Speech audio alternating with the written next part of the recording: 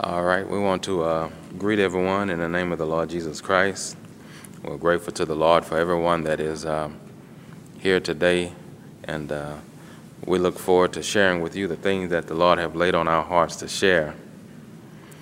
We're grateful to the Lord that Brother Smedley joined us today, made that trip to be here, and we're thankful to the Lord for his safe travel. And I thank the Lord also for you all, for your prayers, and your support, and things like that, and we don't take it lightly. So, you know, the Bible says that life and death are in the power of the tongue, and that's a very, very, of course, if it's in the Word, then it's true, that life and death are in the power of the tongue. And something the Lord brought to me this morning that I imagine someone may need to correct. Most of us in here have lost loved ones, people who we consider near and dear to our hearts. And oftentimes when people lose loved ones, they will make the statement, "I'll see you again."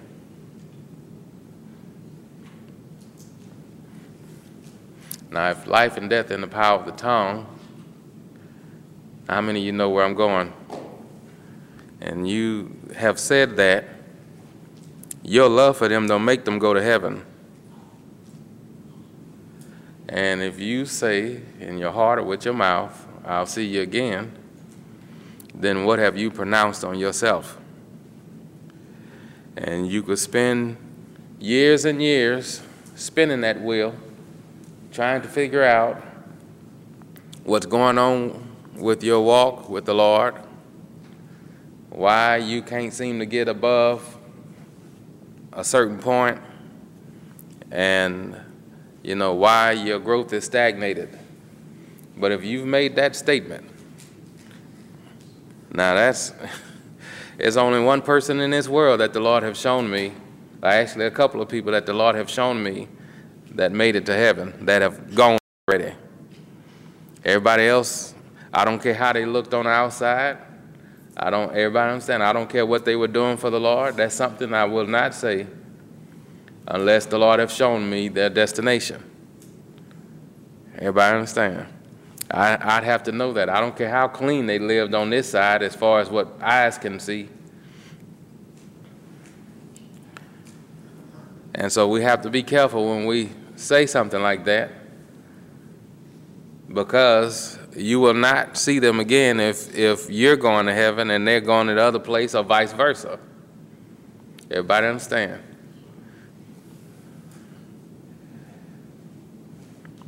And so that's something we have to think about if we've made that statement. And we're talking about according to God's standard, about whether folks make it to heaven or not according to whether they were a good person, or, because if you let most of the world tell it, everybody going to heaven. If I love them, they're going to heaven.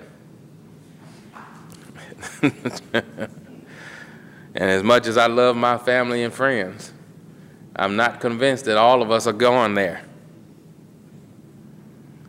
Everybody understand? I'm not a fool. Everybody understand? Jesus Christ himself said that wide is that way, that road that leads to destruction. That's a wide road.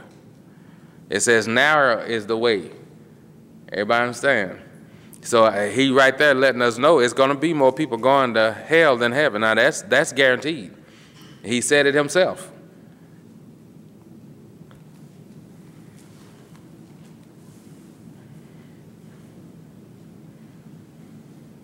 And unfortunately today, churches have done people a disservice in that matter.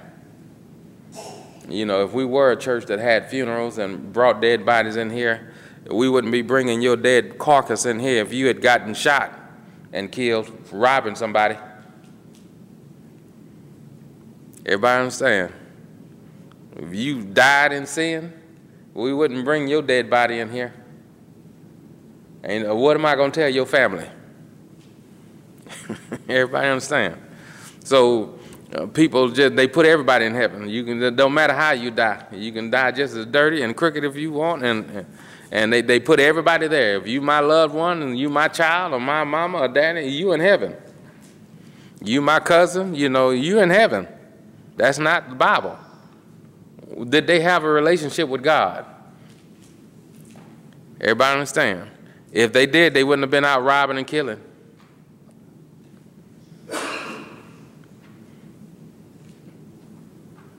They wouldn't have died shacking up. And so I don't care how much we love people. Don't you say I'll see you again unless the Lord have shown you where they headed. Everybody understand? The Bible says that the righteous will scarcely be saved.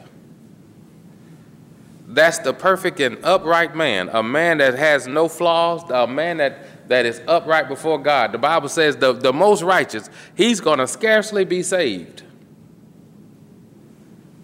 Scarcely. Doesn't it say that? That's in your Bible. The righteous is scarcely saved. So where does the ungodly and the sinner appear? That's what the Bible says. If the righteous are scarcely saved, then where will the ungodly and sinner appear? Everybody see?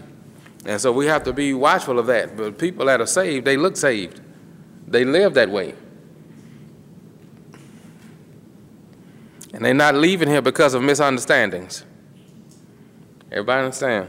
So that's something that the Lord wants us to correct. If we say that, I see you again, that's what give me comfort. I'll see you. No. I don't want to see you again if we're not going to the same place. I don't want to see you again. Everybody understand? I don't care how I loved you. You had your chance to give your life to the Lord just like I did. And you better get it right on this side. Everybody understand? But we live in a generation where people have no fear of God. They just think they're going to live any kind of way, but they still going to heaven. That boggles my mind. That's not Bible. And this Bible is what we live by, not by our feelings. Everybody understand? I've had some really, really close, dear loved ones of mine that have left here. And I've only asked God about one individual. And that was my own daddy. After that, I didn't want to know anymore. Everybody understand? Because he might answer me with an answer that I don't want to hear. You see? And so we have to be careful with that. The righteous people, they're going to heaven. Holy people, they're going to heaven. The Bible says without holiness, we won't see God. Only holy people going to heaven. Everybody understand? You're not going to be out doing what you want to do and acting a fool and spending eternity with God. Holiness is what's going to heaven. How many of you see that sign every time you turn into that? Holiness is not what? It ain't. It's not if you want to see God. It's not an option. It's the only way. Everybody understand? All right. Now that I done scared y'all.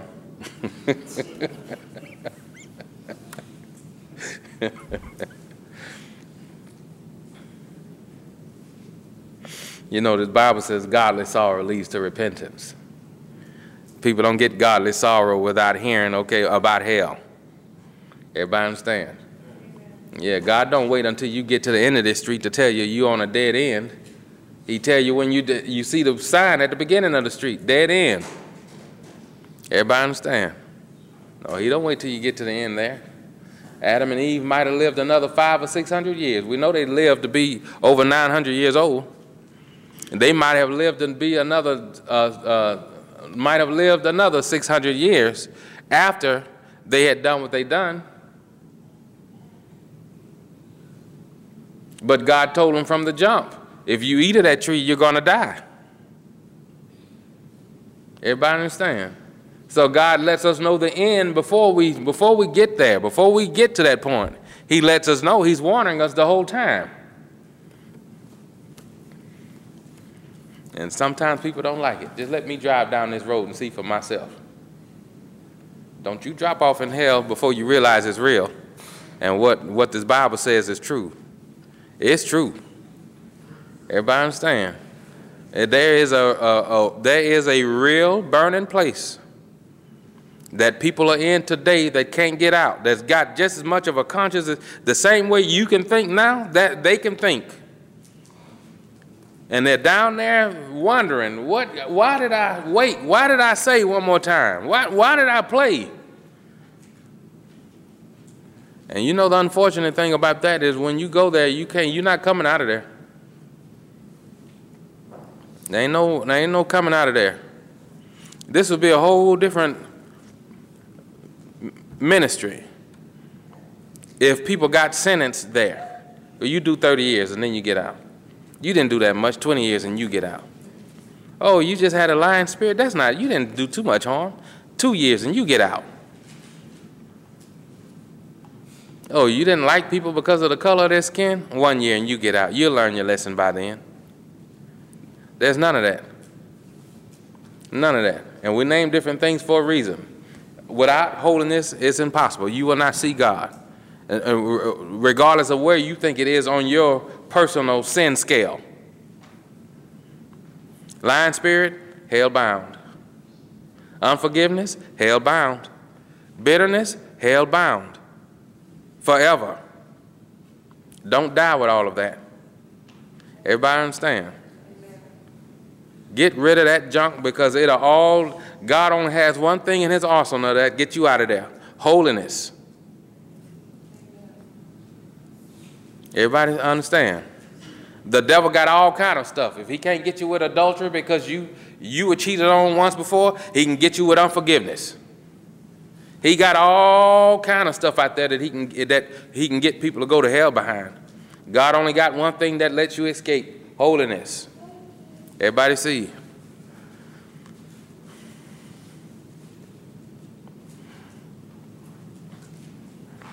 So let's stop thinking about that sin scale.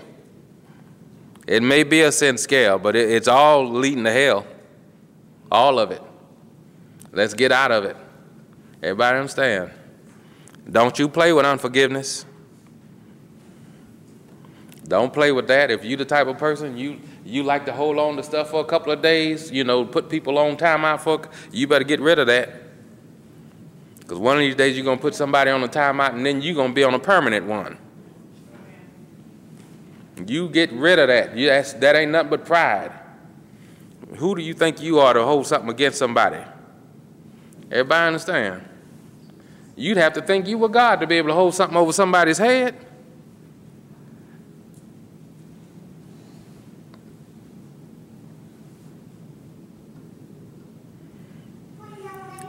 You get rid of that. Don't you let the devil catch you in that. It ain't nothing to forgive somebody when you realize your own junk that you've been forgiven for. It's not hard when you see yourself. Everybody understand?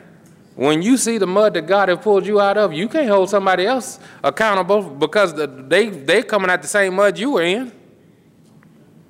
We were all muddy until the Lord pulled us out and washed us. So don't let the devil play that game. That's a dangerous game.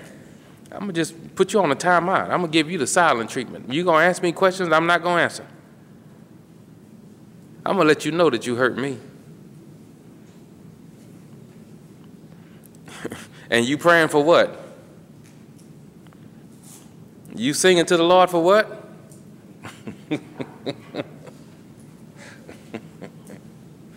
You quit playing. That's foolishness. That's child brattiness is what it is. That's what children do. Everybody understand? We had a family here who was a part of this ministry one time, and the lady told us her little boy, she made him go to school on the first day, and he didn't talk to her for a week. A little child. So I asked her, well, what did he eat?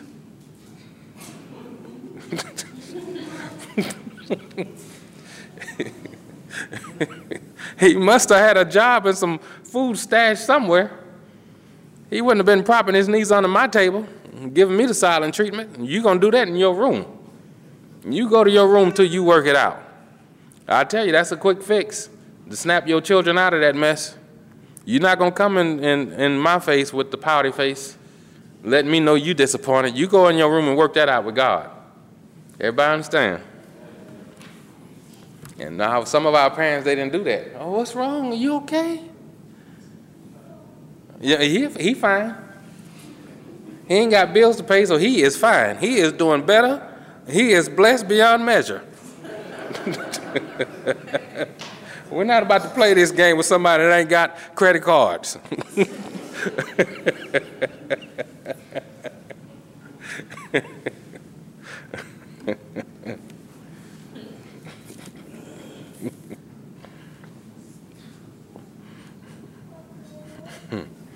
All right, so if you have your Bibles, let's go to the 4th chapter of the book of Luke.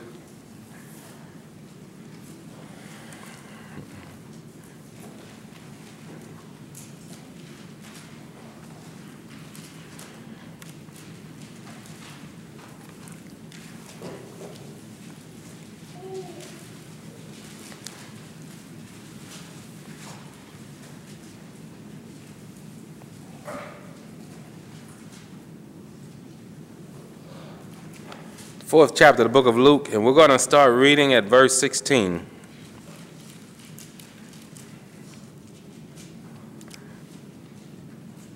It says, and he came to Nazareth, where he had been brought up, and as his custom was, he went into the synagogue on the Sabbath day and stood up for to read. Everybody see that word custom? What does that mean? That every Sabbath he was in there in the synagogue reading. He had a custom, and that wasn't his only custom. Now, when we read the word custom in the Bible like this, it's talking about structure. Jesus Christ had structure. Everybody understand? Now, I'm going to tell you, structure lives outside of feelings. If you're a person that's led by your emotions, you don't want structure. You just want to freelance your whole life. The day I feel like praying, tomorrow I don't. So I'm not going to pray. I do how I feel. And then we blame it on being led, and, by the Spirit. I'm led by the Spirit. The day I feel like praying, the day I don't. And tomorrow I won't. Jesus Christ had structure. Everybody understand? Yeah, if he didn't, we'd all be in trouble. If he was led by his emotions, we would be in some trouble. Wouldn't be no such thing as church today. Not the real one anyway, you see. So he had structure. He had a custom. Things that he did on a regular basis that wasn't anything else going to cut into. Everybody see? All right, so let's go and keep reading. Verse 17, and there was delivered unto him the book of the prophet Isaiah. And when he had opened the book, he found the place where it was written, the Spirit of the Lord is upon me, because he hath anointed me to preach the gospel to the poor. He hath sent me to heal the brokenhearted. Everybody see that? Now you pay close attention to what he's saying here. He hath anointed me to preach the gospel to the poor, but that wasn't the only thing he was supposed to do. He didn't just preach the gospel to the poor. What does gospel mean? Good news. In other words, you don't have to be bound by sin anymore. You're no longer under the law. You don't have to sacrifice your animals anymore. It's somebody here that's going to be the last sacrifice. That's the gospel. Somebody stood in your stead. Somebody else took your punishment. Now, let me make this clear. The gospel don't become real to you until your sins have become real. The gospel means absolutely nothing to you if you're self-righteous. If you don't know your junk. If you see yourself as halfway good, The gospel of Jesus Christ don't mean anything to you. That's the reason why in the book of Acts, when they were preaching, they had to tell the people, you crucified the Son of God. Your sins put him on that cross. Then they say, well, brother, what must we do to be saved? Other than that, it wouldn't have meant anything to them. They had to realize what their sins were. Everybody understand? They had to realize I was in deep trouble. And all of our sins put them there. We didn't have to be there physically. All of our sins put them there. But that don't mean anything to you if you're already okay. Listen, and I'm talking to us today, and I pray we hear it. Don't be the individual that came to the Lord because nothing else worked out. Because you're just down on your luck and you need to try the Lord. Because that won't last. Because after a while, your luck gonna pick up. You're gonna start being able to pay your bills again. Your marriage gonna be on the upswing, especially during income tax season. Yeah, everybody in a good mood then. Everybody get along when they got money in the bank. Everybody understand? You know I'm not lying. Everybody was praising God at the end of February, the beginning of March.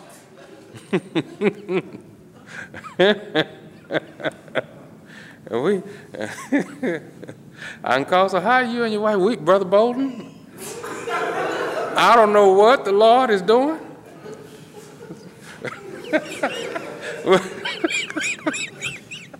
He is doing a work in my house.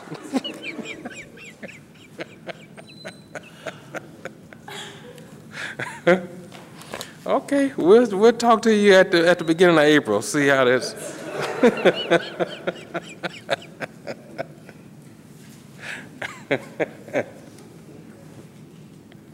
Don't be an income tax Christian.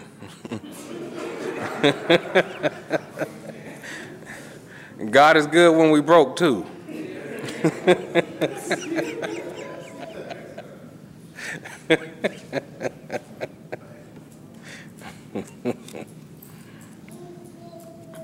So many people make the mistake, they come to the Lord when they've been inconvenienced in life.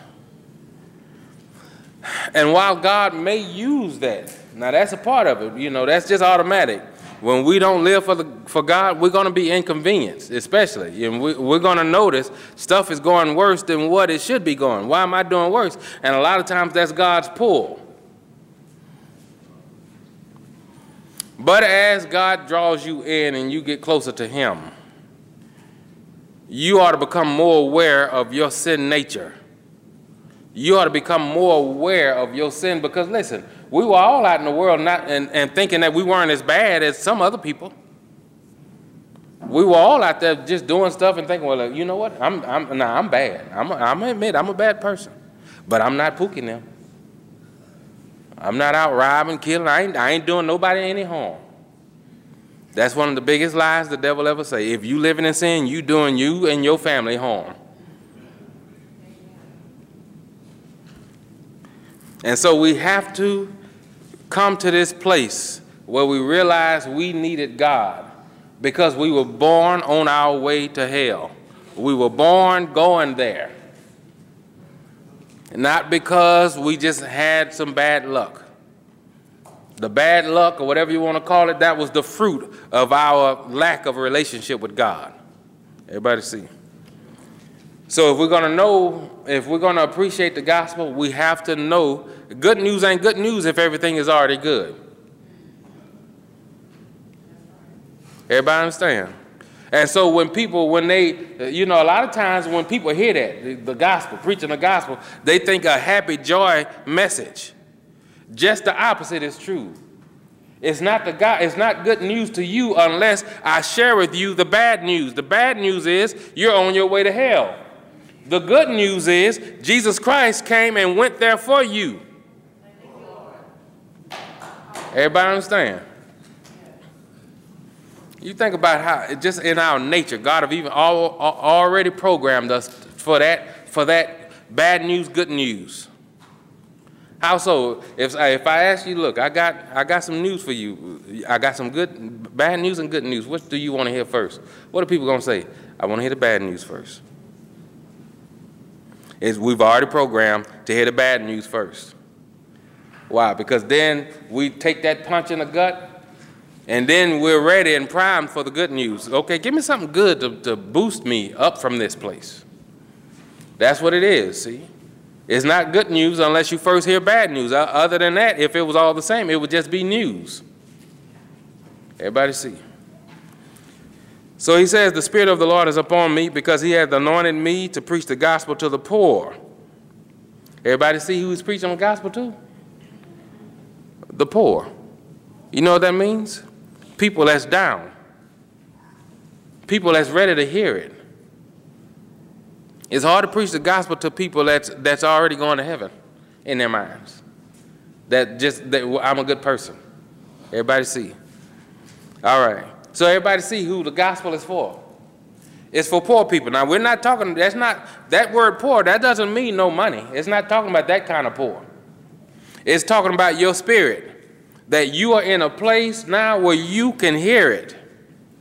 Everybody understand? He has sent me to heal the brokenhearted. Everybody see that? Now, you know what's sad to me? We got a whole world full of people that are brokenhearted.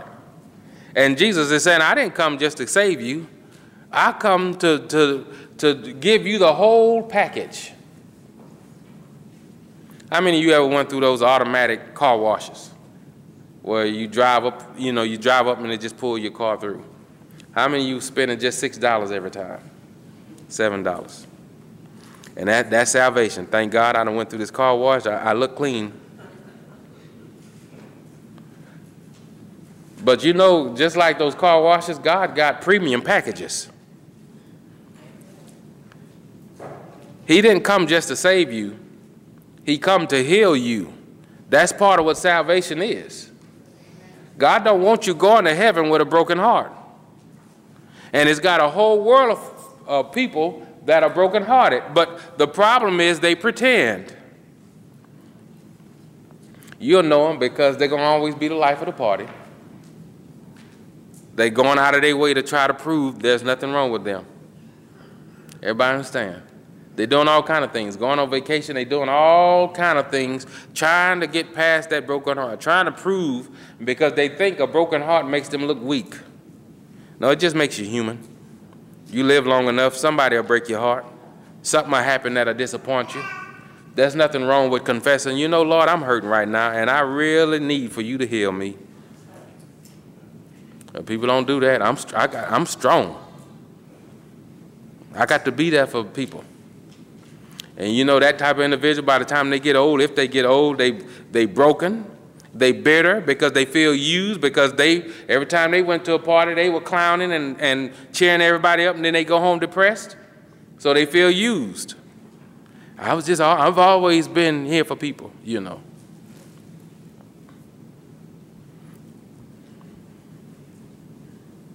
So he said that he had sent me to heal the brokenhearted. Everybody see? To preach deliverance to the captives and recovering of sight to the blind, to set at liberty them that are bruised. So he says to set at liberty. That means that they're cuffed. People that are bruised are handcuffed. They're bound.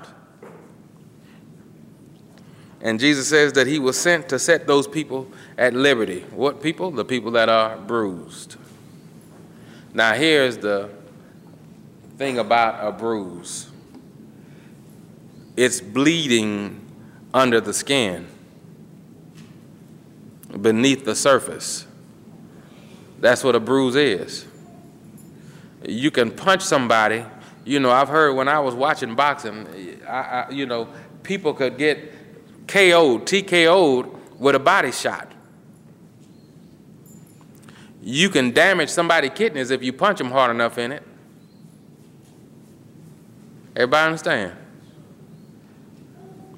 On the outside, they may look fine. They don't have a hole in their body, but on the inside, those blood vessels have broken and they are bruised.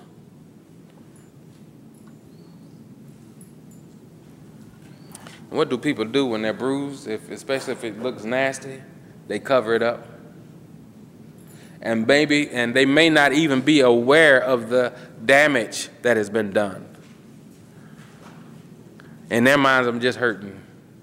But it'll heal on its own. There was a man who was the governor of Louisiana at one time. When he was killed, he was running for president. His name was Huey P. Long. They got a bridge named after him. A real powerful man, and people were afraid of the things that he was going to do if he had become president, so they assassinated him right there in the capital of Louisiana, in Baton Rouge. Huey P. Long. He was walking up, I think at that time he was a senator, a U.S. senator. He was in the Capitol building in Baton Rouge. The building is still there. And if you go in that building, you'll still see the bullet holes in there, in the walls where he was walking up the staircase and somebody, walking in the hallway, and somebody met him out there and they shot him. They shot him several floors up. He walked himself down the stairs. He got in a vehicle and drove and went to the hospital. While he was in the hospital, he's telling people, he asked, well, you know, who was this fellow that killed him, that shot him? They told him. He said, well, what, you know, so he's having a whole discussion. And he's telling his staff, don't tell anybody that this man shot me. Don't, you know, of course, he had been shot. One of his bodyguards saw him and shot him. They shot him and killed him right there in the hall. But he's saying, look, don't publish this in the media. Just let me handle it when I get out of here. You know, we'll just deal with it. You know, let me finish recuperating and stuff like that, and we'll handle it. So then they came and got him. They brought him into surgery. They removed the bullet and stitched him up, and he's still doing well. But somewhere around between 2:30 and 3 in the morning, he died. The bullet had nicked his liver, and they overlooked it. You can pull a bullet out of somebody and they still bleed to death. And that's what happened to him. Talking, walked himself down to his car. Somebody drove him to the hospital. He's talking just as normal, but bleeding on the inside. And that's the way people are. They'll bleed in silence. And so Jesus said that he's come to set at liberty them that are bruised, the people that are bleeding on the inside. That's God's desire. Oftentimes, people have problems. If they're bleeding on the inside, if they're hurting on the inside like that, everywhere they go, they're having the same issue. That's one sign you know that you're bleeding on the inside. When everywhere you go, it's the same stuff. No, it's not. People are the same. You're the same. If everywhere you go, you find yourself running into the same type of people, it's not the same type of people you're running into.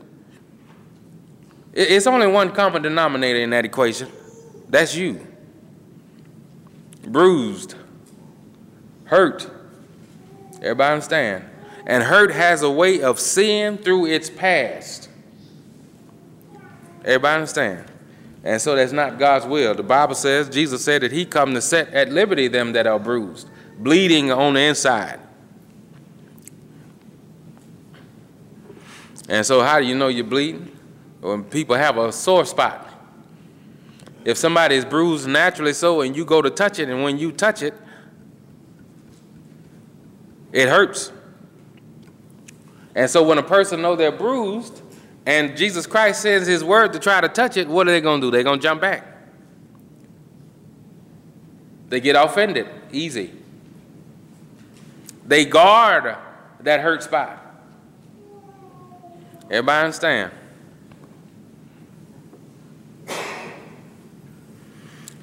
So when a person has been bruised or hurt, godly counsel and good advice looks like an attack to them. They feel like they're being attacked. Everybody understand? And people who are hurt. Now listen, let me make this clear for those of us who are dealing with this. If people love you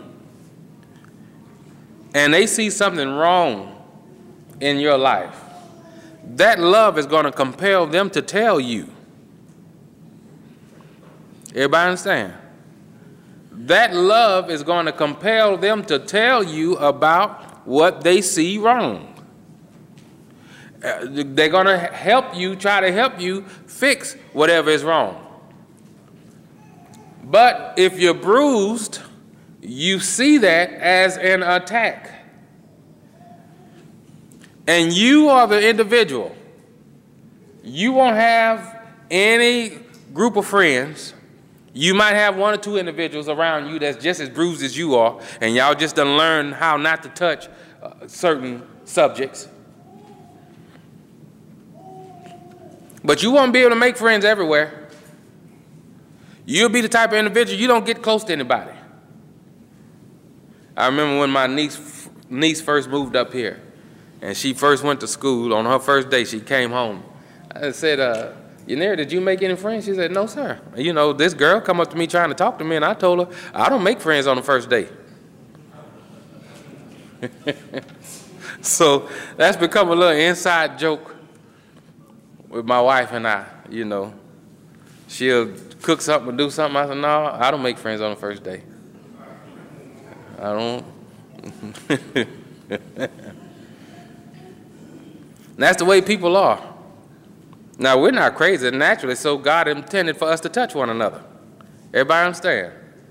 He intended for us to get close to other people. If he wanted you to live in this world by yourself, he's powerful enough. He could have made everybody their own world and put them in it. Except he didn't. He stacked 7 billion people on this one little bitty earth here because he intended on us touching each other, getting to know one another. But if you're bruised, you can't get close to people because every time I let my guards down. Don't accept that lie. It ain't you letting your guards down. Everybody understand? You just need to heal from that hurt. You won't have any guards at all to let down or up. Healed people don't have guards at all. Everybody understand? Because I don't assume guard gates are for people that want to live safe. I don't assume that everybody's out to rob me. I don't assume that people that I come in contact with just automatically they gonna do something to me. They just gonna automatically hurt me. That's if that's your assumption, then you're who I'm talking to. You're hurt. You're bruised. Everybody understand? And that's not God's will. You're being old. Those people, when they get old, they become bitter. Can't get along with anybody. Now, people that are bruised, they don't, to them, help looks like an attack. And so just by default, a switch is flipped where they automatically push people away. They don't get close to people. Now, they may be just natural, so one of the most friendliest people you ever meet, but they're not going to get close. So how do you know when they're bruised? When you walk up on them to help them with something. How do you know what area you're bruised in? If it's a subject that's taboo to you. Everybody understand? No, we're not going to talk about that today. No, we're not going to talk about that today. I don't want to talk about that. If it's a subject that's taboo, everybody understand that's part of having guards up. Especially between husband and wife. To me, if y'all not ashamed to be naked in front of each other, y'all, done made babies, it ought not to be any subject that you can't discuss. That's a crazy, twisted mind. Y'all can stand and look at each other naked and come together, but no, we can't talk about that.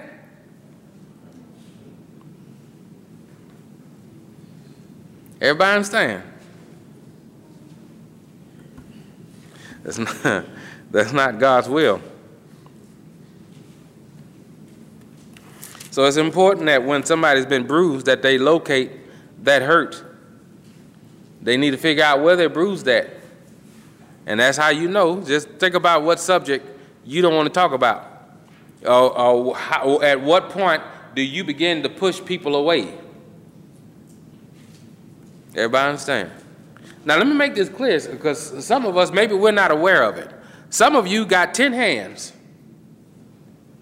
to push people away with.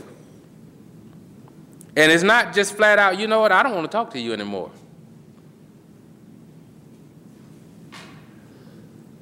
When you are bruised, you take on some nasty ways. That's automatic. Bruised people are nasty. And they're not nasty, they're not trying to be mean on purpose, but that's the way they safeguard themselves. I'm not going to be, when you're around me and you're irking me because you're trying to help me and I'm seeing it as an attack, I'm not going to be the most friendly person. And if you continue on with it, the nastier I'm going to get. I'm going to walk in, I'm not going to shake your hand on purpose. My mind isn't on anywhere else. I see you coming towards me, and I know you're going to reach out and try to shake my hand or hug me. I don't want to do that, so I'm going to turn away and act like I don't see you. I see you coming down one aisle of the church, I'm going to walk around on the other aisle. And I'm going to cut through these benches, and I'm going to walk on top of people to get there. Because I'm bruised, and I don't want to be healed. Everybody understand? That's the only way, a bruised person, that's the only way you can have a problem with somebody that ain't never done you anything. You have to be bruised for everybody to be suspect. Everybody understand? I'm one of those people, I don't believe for 1 minute, and if you've told that lie, you get rid of that lie. That trust has to be earned. People are not to start off on the bottom with you. Everybody understand? Now, I can see you having trust issues if somebody has actually done something to violate that trust. But give them a chance to violate it. Listen, let me make this clear. You cannot advance and grow in the love of God if you have trust issues. That's what love is. Love, trust. It makes itself vulnerable. And if you're the type of person you can't be vulnerable, then it's impossible for you to have the love of God on the inside of you. You have to be vulnerable. And that's what people don't want. They don't want to be exposed. I don't want to put myself out there for somebody to hurt me. Well, that's assuming that people are trying to hurt you. Now, don't get me wrong. I've had my feet stepped on plenty of times. But I ain't never one time took it personal. Because I know if I got feet that extend from my body and somebody else got feet that extend from theirs, we might step on each other's feet, literally. I'm not going to take it personal. But that's life. Somebody going to say something to rub you the wrong way, but it's not because they being mean-spirited. Everybody understand? So if it rub you the wrong way, what does that mean? That wherever they're rubbing you at the wrong way, that's where you bruised at. That's where you hurt. Everybody understand?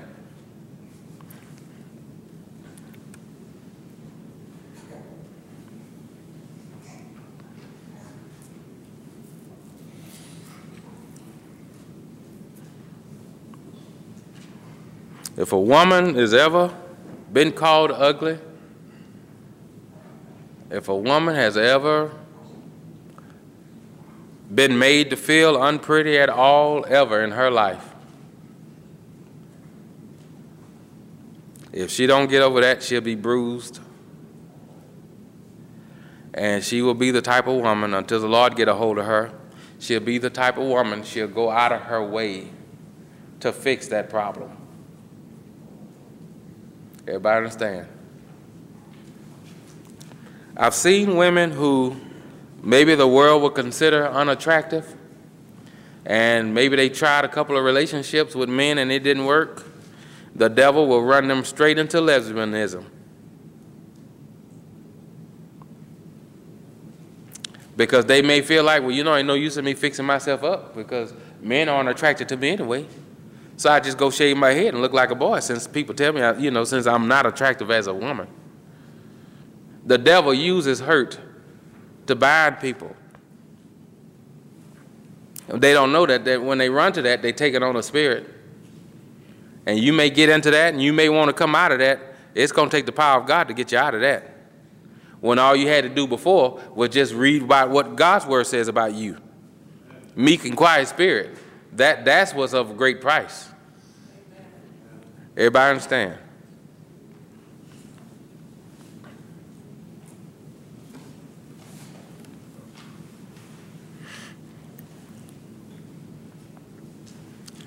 So what happens is people, when they've been hurt, they build, the walls of pride are built to protect that hurt. Does everybody understand? Does everybody see the connection? If somebody tell me that I'm ugly, I'm going to go out of my way. I'm going to buy all the nice clothes. I'm going to fish for compliments. It's somewhere. Everybody understand? I can't fix ugly, but I can dress it up real nice. And ugly can drive a nice car. And ugly can go to college and get a nice job. And ugly can buy a nice house in a nice neighborhood where you have to punch in keys to get in. Ugly can do all of that. I'm going to prove to you. Everybody understand? But when ugly is going to college, and when ugly is signing a loan for a good car, a nice house, and all of that, what is the motivation for ugly doing that? Pride. You may think of me this way, but you wait until I get done racking up all these student loans. You wait until I get into that house I can't afford. Everybody understand? I'm going to show you.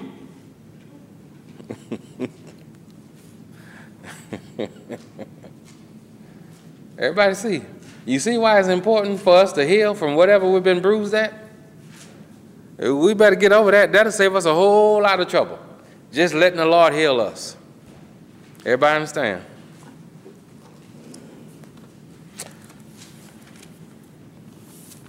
If you have your Bibles, let's go to the 18th chapter of the book of 2 Samuel.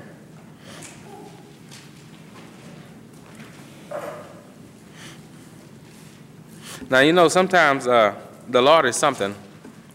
You know, when He's giving me a message, I'll be thinking that it's about one thing, and but oftentimes it's about something else. Especially when He first started giving me messages. Oftentimes that's the way it happens. He'll give me a branch, and I'll be thinking, okay, Lord, so this is what you want me to preach on. He's like, no, this is a branch. This is the trunk here. This is what I want you to preach on. But what I'm giving you now is just a branch of it, you see. Everybody there, the 18th chapter of the book of 2 Samuel.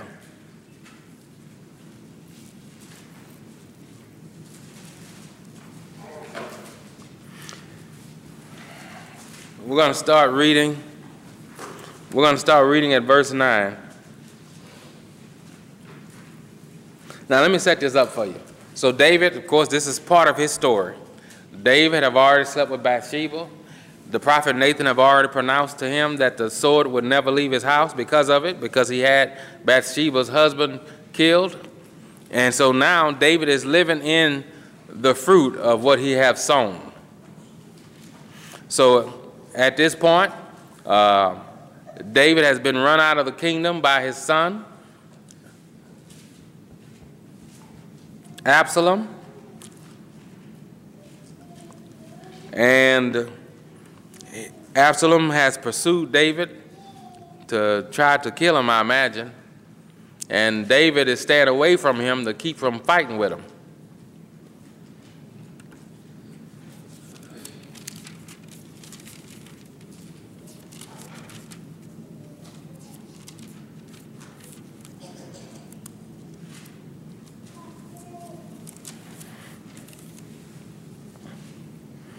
So, of course, you know the story about what started all of that was David had other children, Tamar and Amnon.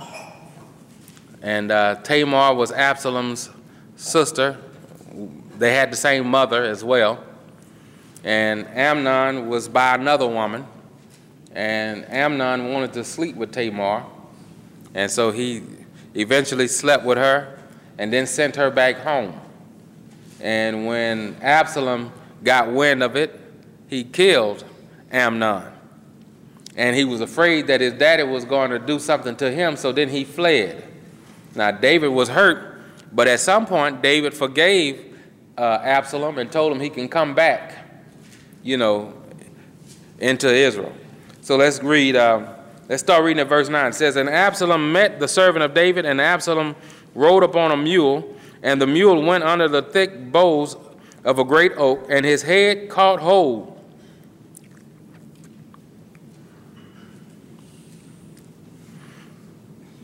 of the oak, and he was taken up between the heaven and the earth, and the mule that was under him went away. And a certain man saw it and told Joab, and said, Behold, I saw Absalom hanged in an oak. And Joab said unto the man that told him, And behold, thou sawest him, and why didst thou not smite him there to the ground? And I would have given thee 10 shekels of silver and a girdle. And the man said unto Joab, Though I should receive 1,000 shekels of silver in my hand, yet would I not put forth mine hand against the king's son. For in our hearing the king charged thee and Abishai and Ittai, saying, Beware that none touch the young man Absalom. Otherwise I should have wrought falsehood against mine own life. For there is no matter hid from the king, and thou thyself wouldest have set thyself against me. Then said Joab, I may not tarry thus with thee. And he took 3 darts in his hand, and thrust them through the heart of Absalom, while he was yet alive in the midst of the oak. And 10 young men that bare Joab's armor compassed about, and smote Absalom, and slew him. Now this is a king's son, David's son. And one of his servants had enough sense to know, you're not going to kill this man's son. I don't care what he's done. You don't get to kill him and think you're not going to have an enemy in David. But Joab did it anyway. Killed him while he was hanging from that tree.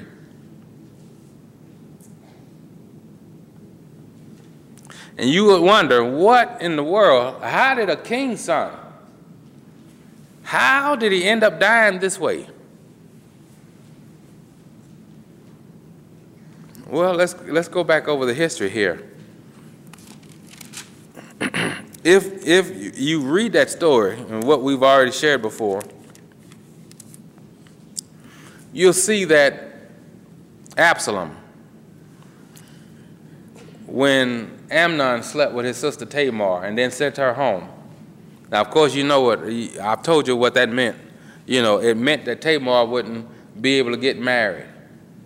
Whoever took a woman's virginity, he had to marry her. If he didn't, the woman was deemed defiled. And she basically, no man would want to marry her. Everybody wanted a wife that was just theirs, if that make any sense. They want to be dealing with all this other stuff that comes with folks, and I'm going to tell you, it's still that way. Whatever demon somebody had who you slept with in the past, if you haven't got delivered, you still got those demons. Everybody understand? Sex is the fastest way to get possessed. Everybody understand? You don't have to have an interest in anything your ex was doing. You might have known, you were just way out there with all that. You were doing crazy stuff. You sleep with them. You gonna be down that road too. Everybody understand? That's a fast way to get possession. Everybody understand? Now, other ways of possession is through your own interest, through your own lust. Everybody understand?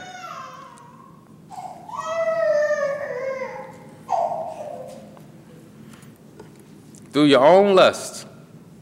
So if I got a lust for money, I might have a devil that'll get me to go out and rob a bank.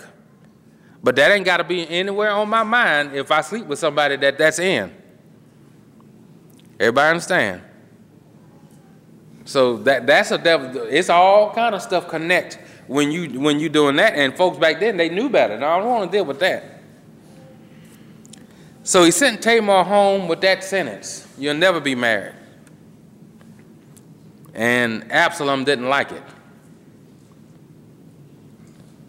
Now, let me tell you what happened here. Absalom knew how great his dad was. He knew about his daddy's reputation. But he also knew about his daddy's passion. He knew his daddy was a compassionate man.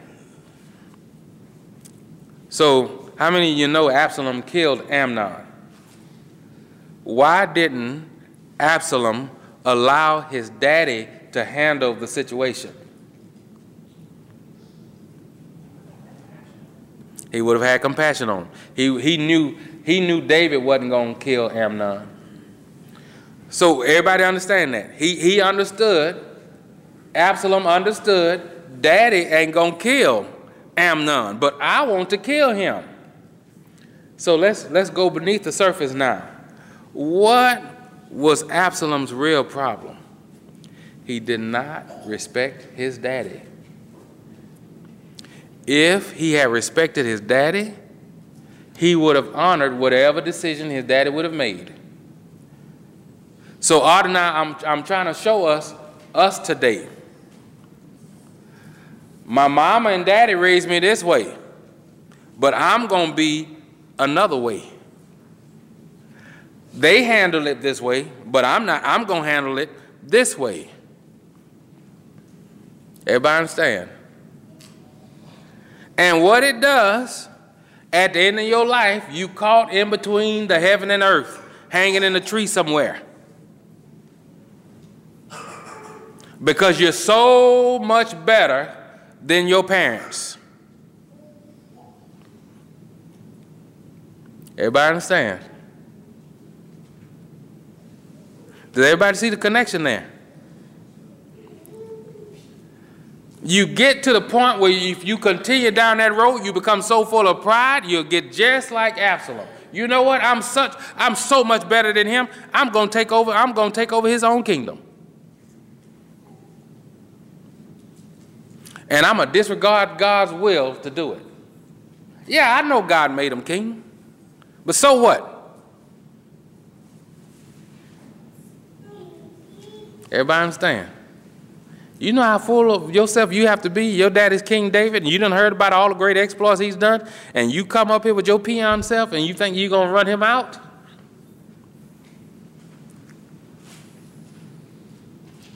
You know how much full of pride you have to be to think that you're going to raise your children better than your parents raised you? Now, I'm not saying not to do better. What I'm saying is don't have pride about it.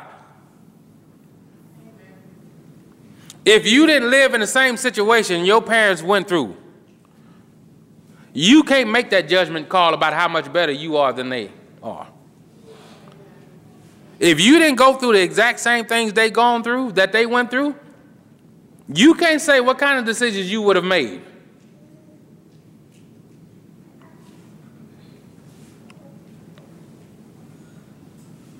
Everybody understand? You think of it this way. They were out there picking grapes, picking berries for you, and they got all kind of sores on their hands from getting stuck with thorns. They come inside with the grapes and berries, and you eating them, saying, well, you know, if it was me, I wouldn't have all that on my hand. I wouldn't have all them sores on my hand like that. That's crazy. But you eating it. Don't tell me nothing if your parents raised you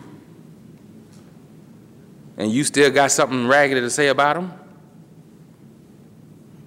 They fed you, and you still got something to say?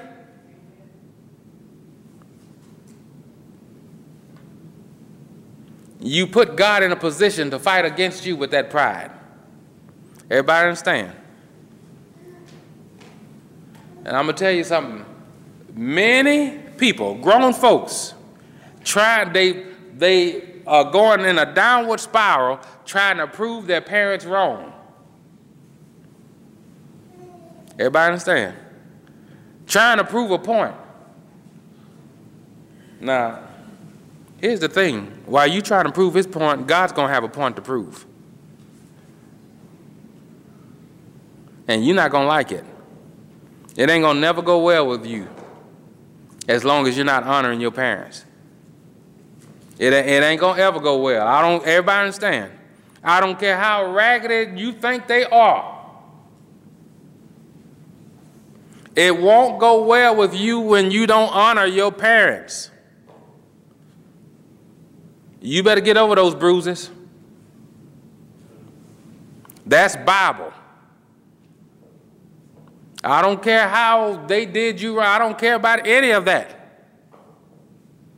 If you don't honor your parents, it will not go well with you. Everybody understand? It will not.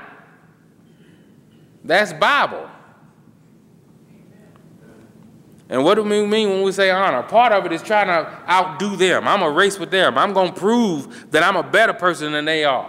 That's not honoring them.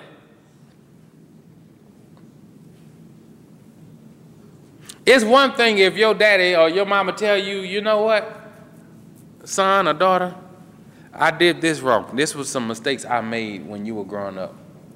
But don't you make those mistakes. It's one thing if you take that and run like, okay, mama, yeah, and I'm gonna try to be better than that. Pray for me that I can be better. It's a whole nother thing when you take that, you the only one having that conversation. Everybody understand? You done made you were rebellious whenever you were going through what you were going through as a child. And with that rebellious mind, you've already pegged them. You weren't a good parent at all.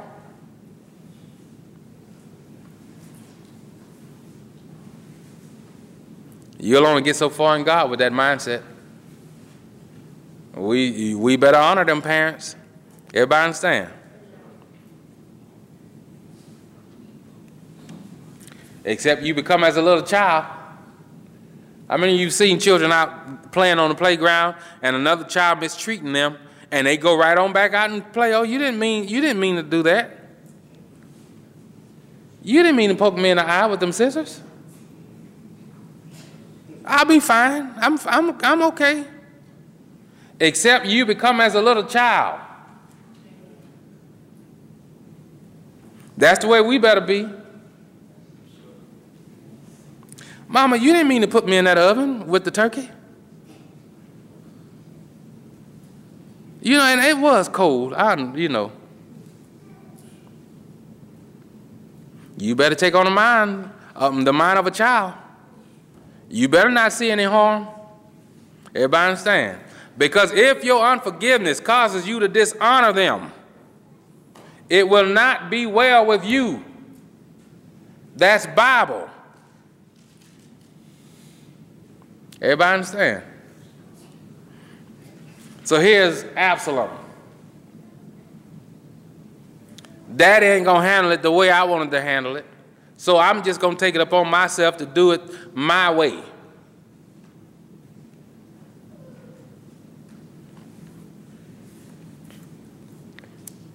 So he had an issue with the way his daddy did things. Let's go now to the 15th chapter of 2 Samuel.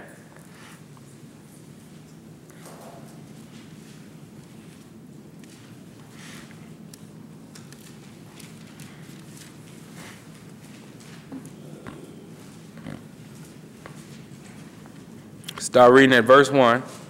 Now this is after Absalom have come back. It says, and it came to pass after this that Absalom prepared him chariots and horses and 50 men to run before him. And Absalom rose up early and stood beside the way of the gate And it was so that when any man had a controversy came to the king for judgment, then Absalom called unto him and said, Of what city art thou? And he said, Thy servant is of one of the tribes of Israel. And Absalom said unto him, See, thy matters are good and right, but there is no man deputed of the king to hear thee. See there? What you're saying to me, I understand what you're saying. I really see your cause in this matter. But Daddy, he ain't even got nobody set aside to hear what you got to say. See there? Everybody see? Let's go ahead and keep reading. Verse 4, Absalom said, Moreover, oh, that I were made judge in the land, that every man which hath any suit or cause might come unto me, and I would do him justice. I would be a much better individual than my daddy. Everybody see that? What did we read first about this? What was the first? Where did we start at when we started reading about Absalom? What was he doing? Hanging in a tree by his hair, helpless, and about to get killed. Why? Because he was so much better than his daddy. He had a point to prove. And he went to the death before his daddy. Everybody understand? It will not go well with you when you don't honor your parents. If you don't get over those bruises, Jesus Christ have come to heal those bruises. It shouldn't be a such thing as a hurt believer.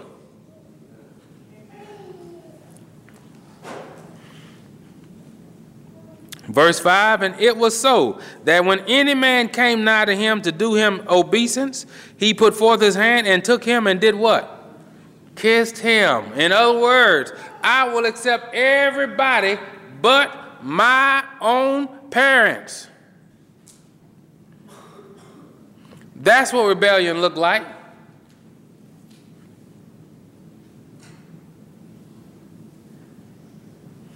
Your parents raise you and feed you all your life, and then you become a teenager and you get to knowing everything about what there is to know. You become a brat and you make all these friends, and your parents are no longer cool. I don't want to hang around you. I'm going to go make friends with everybody that goes against the rules that my parents have set in this house. And then I'm going to wonder, what in the world is going on in my life 30 years later? What am I doing? What am I doing up here in this tree? Why am I hanging here? Everybody understand? Because you kissed everybody that agreed with your foolishness. You made friends with folks that weren't going to correct you. Everybody understand? You lived a lie. How did Absalom live a lie? You don't think for 1 minute that it wasn't two people on either side of the case coming to him and him telling them the same thing. A had a problem with B. A came on Monday, B came on Tuesday, and they were both being told the same thing. You know, if I was a judge in Israel, I'd rule in your favor. Lies. And that's what people do when they don't honor their parents, when they don't abide by the rules that their parents have set. They make friends with any and everything. Everybody understand? They'd rather be around people that's going to tell them what they want to hear, and they'll do the same. You tell me what I want to hear, and I'll tell you what you want to hear. Everybody understand? Verse 6, and on this manner did Absalom to all Israel that came to the king for judgment. So Absalom, what did he do? Stole the hearts of the men of Israel. What does that mean? Every time I talk about my parents, I'm only going to say what I thought they did wrong.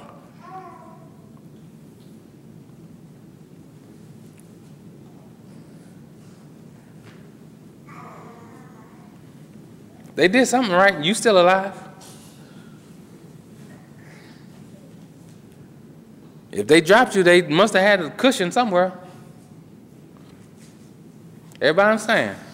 How many of you ever held a little bitty baby? How many of you, when you holding that little old bitty thing in your hands, you know, man, Lord, you're going to have to help me with this one. Because stuff can go wrong. Everybody understand? You know how delicate they are. How many of you, I want to see a show of hands, how many of you ever held a newborn? How many of you ever knew when you held that newborn, man, it's going to take some grace from you to get to this point to adulthood. I'm going to have to be careful with you. I'm going to have to wrap you up when it's cold outside. You're a little bitty thing. You can't fend for yourself. How many of you that ever came to you? Like, man, So if your parents raised you, they didn't sit you out with the dogs and let the dog breastfeed you. Let them pick you up by the back of your neck like a puppy. They took care of you. They handled you with care. You're not retarded, so you know they done something right. And you, with your ungrateful self, you forget about all of that. How many of us in here are over 15? Okay, most of us are over 15. How many of us still walking around with a diaper rash? Yeah. So somebody changed you. Everybody understand? Now, we may have had some diaper rashes, when we were 5 months old or whatever. But they did something to get rid of that. They don't just go away on their own, I can promise you that. We better find something to honor our parents with. Everybody understand? No, it wasn't all bad. My neck is still straight, so I know they weren't dropping me on my head. Everybody understand?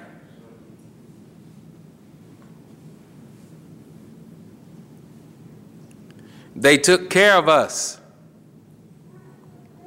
But what the devil will do, he will get you to focus in on one thing, and you just throw it all away. This is going to be my bruise. You whooped me one too many times. You got mad and you did things out of anger.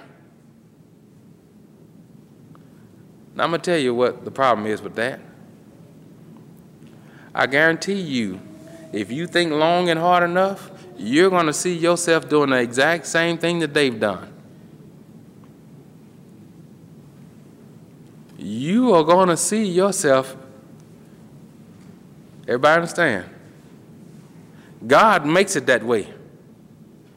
Now, if you don't believe that, you go to the 6th chapter of the book of Galatians and start reading at verse 1. You become what you can't forgive. So if we know that our parents gave birth to us, they had to handle us with care. They didn't bring you home from the hospital and just toss you on a sofa somewhere. You didn't feed yourself.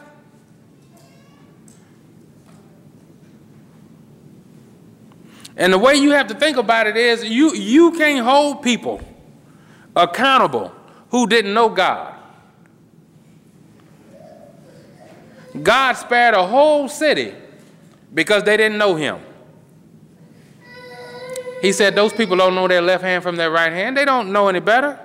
Listen, God spared you because you didn't know any better. And you think with your self-righteous self that you're going to be able to escape the judgment of God? Does everybody understand? No way in this world you're going to escape judgment from God when you got unforgiveness in your hearts, when you've been bruised. Now, God will say, okay, yeah, I can see that bruise. But you know what he says? Shut up about it. No, I don't want to hear nothing about your past. Now, I don't want to hear about what you think, how you've been done wrong. God didn't come to be your ear. He come with medicine. Everybody understand? God is not your psychiatrist. He comes with medicine. He don't want to hear that same. He's been listening to folks complain to him for years, for thousands of years. A whole bunch of folks had complaints about their parents. It didn't just start with you. You better get rid of that Cain complex. Everybody understand? Now, that's one thing about God. If I don't know anything else, I know that. He don't want to hear any complaining or murmuring. None of that. You still alive? Shut up. Be still, and let me put this medicine on you. That's all he's concerned about. Everybody understand? You go to the ER with a broke leg. They don't care too much about how you broke it. They don't want to hear your life story. We got other people to see. Let me tape this piece of 2x4 to your leg, and you walk on out of here. Everybody understand? And you know, when folks have been bruised, they get mad when you don't want to hear about the bruise, when you don't want to hear about all of that. I don't want to hear that. I'm telling you what Jesus Christ came to do. Let's fix it. You ain't got to ever talk about it again. And I don't want to see the fruit of it a week from now either.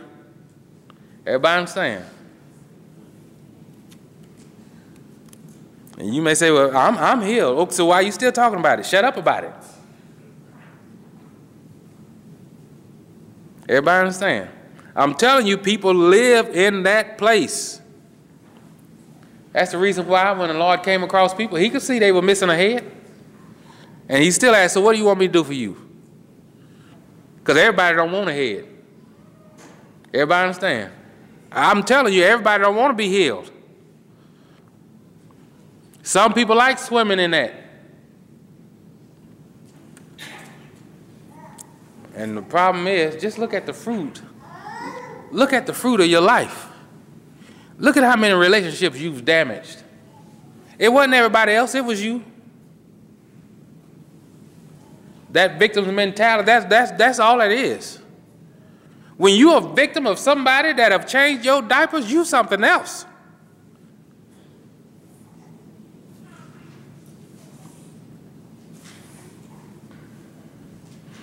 How many of you were born with a silver spoon in your mouth? You were born to millionaires. Me neither. And I ain't mad about it. Everybody understand? I'm not mad at all. I thank God for my parents. Everybody understand? They did something right. I'm still here. We better get to that place of honor. We ought to have a lot of things to say about both of our parents. Not just mama, not just daddy, both of them. It took both of them to make you. You ought to have some good stuff to say about both of them. It don't mean that we don't know what was wrong. God is not telling you to turn a blind eye to it and not know what was wrong. But I'm going to tell you this. When your children become 18 and 20, they're going to be able to say some stuff about you too.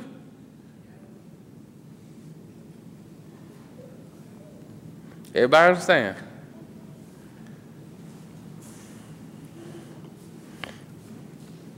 So we better get over those bruises. We better ask the Lord to heal us and quit toting that around. Those are the harm. That's the harm that bruises does. That's the harm that hurt does. When people are hurt, they come out swinging. And they hurt other people around them because of it. Don't make a God out of that hurt. Everybody understand?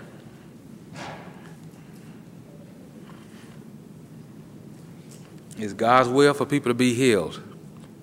That's the only way you can be functional. The most dysfunctional people. Now this is what's crazy. People think because they're getting through life and they able to pay bills that they're not dysfunctional. Hurt people automatically dysfunctional. Automatically. Can't remain friends with people very long. Can't stand, just would rather be off to themselves. That's hurt. Everybody understand? That's bruised. As long as you remain bruised, you're not going to do God any good.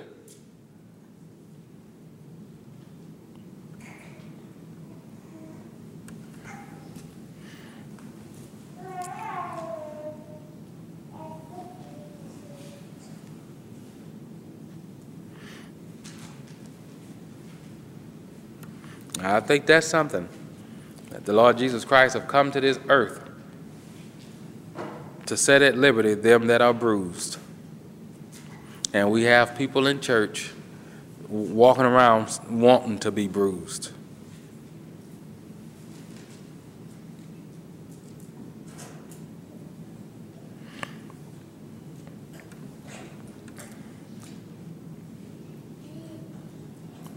Jesus Christ does not deny what we've gone through in our past.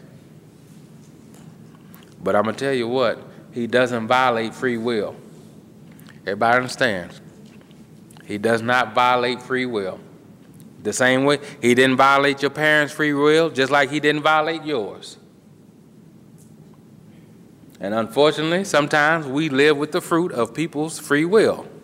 Everybody understand? Just like your children going to live with the fruit of yours. So you can't get mad at somebody else's free will and then excuse yours. Everybody understand? Let me say that again. You can't get mad at somebody else's free will and excuse yours.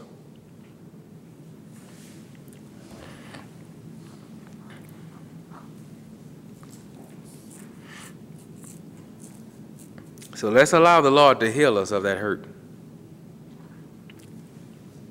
Let's allow him to set us free from what has bruised us. And let's think along these lines. What areas are we bruised in? What areas are a sore spot for us? Whatever it is, let's expose it. And let's allow the Lord to heal us of that, so that we don't push people away that God is sending to help us along the way. All right, let's pray. Dear Lord, we thank you for this message. Thank you, Lord, for speaking to us plainly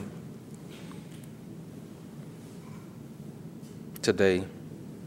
Lord, I pray for everyone that's here today, everyone that's under the sound of my voice. Lord, I ask that you will set the people free who need to be freed today, Lord. Lord, I ask that you will give them a heart to release whatever it is they need to release. God, I pray that you will be glorified, Lord, in their lives. Heal them, Lord. Touch them in those places that they have guarded.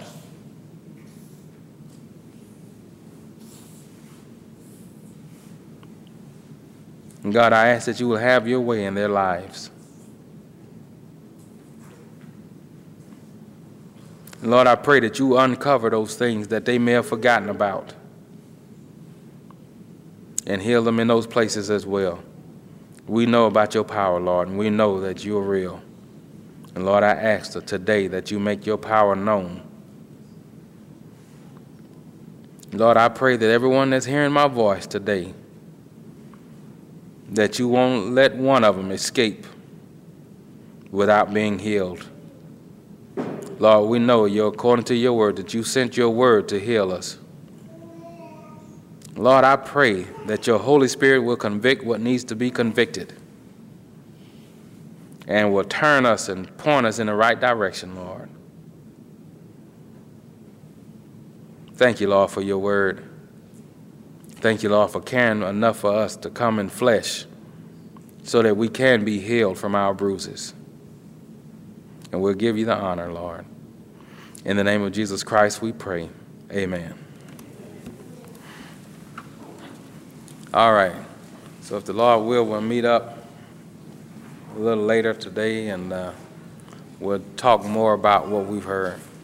So if that's all now, you're dismissed in the name of the Lord Jesus Christ.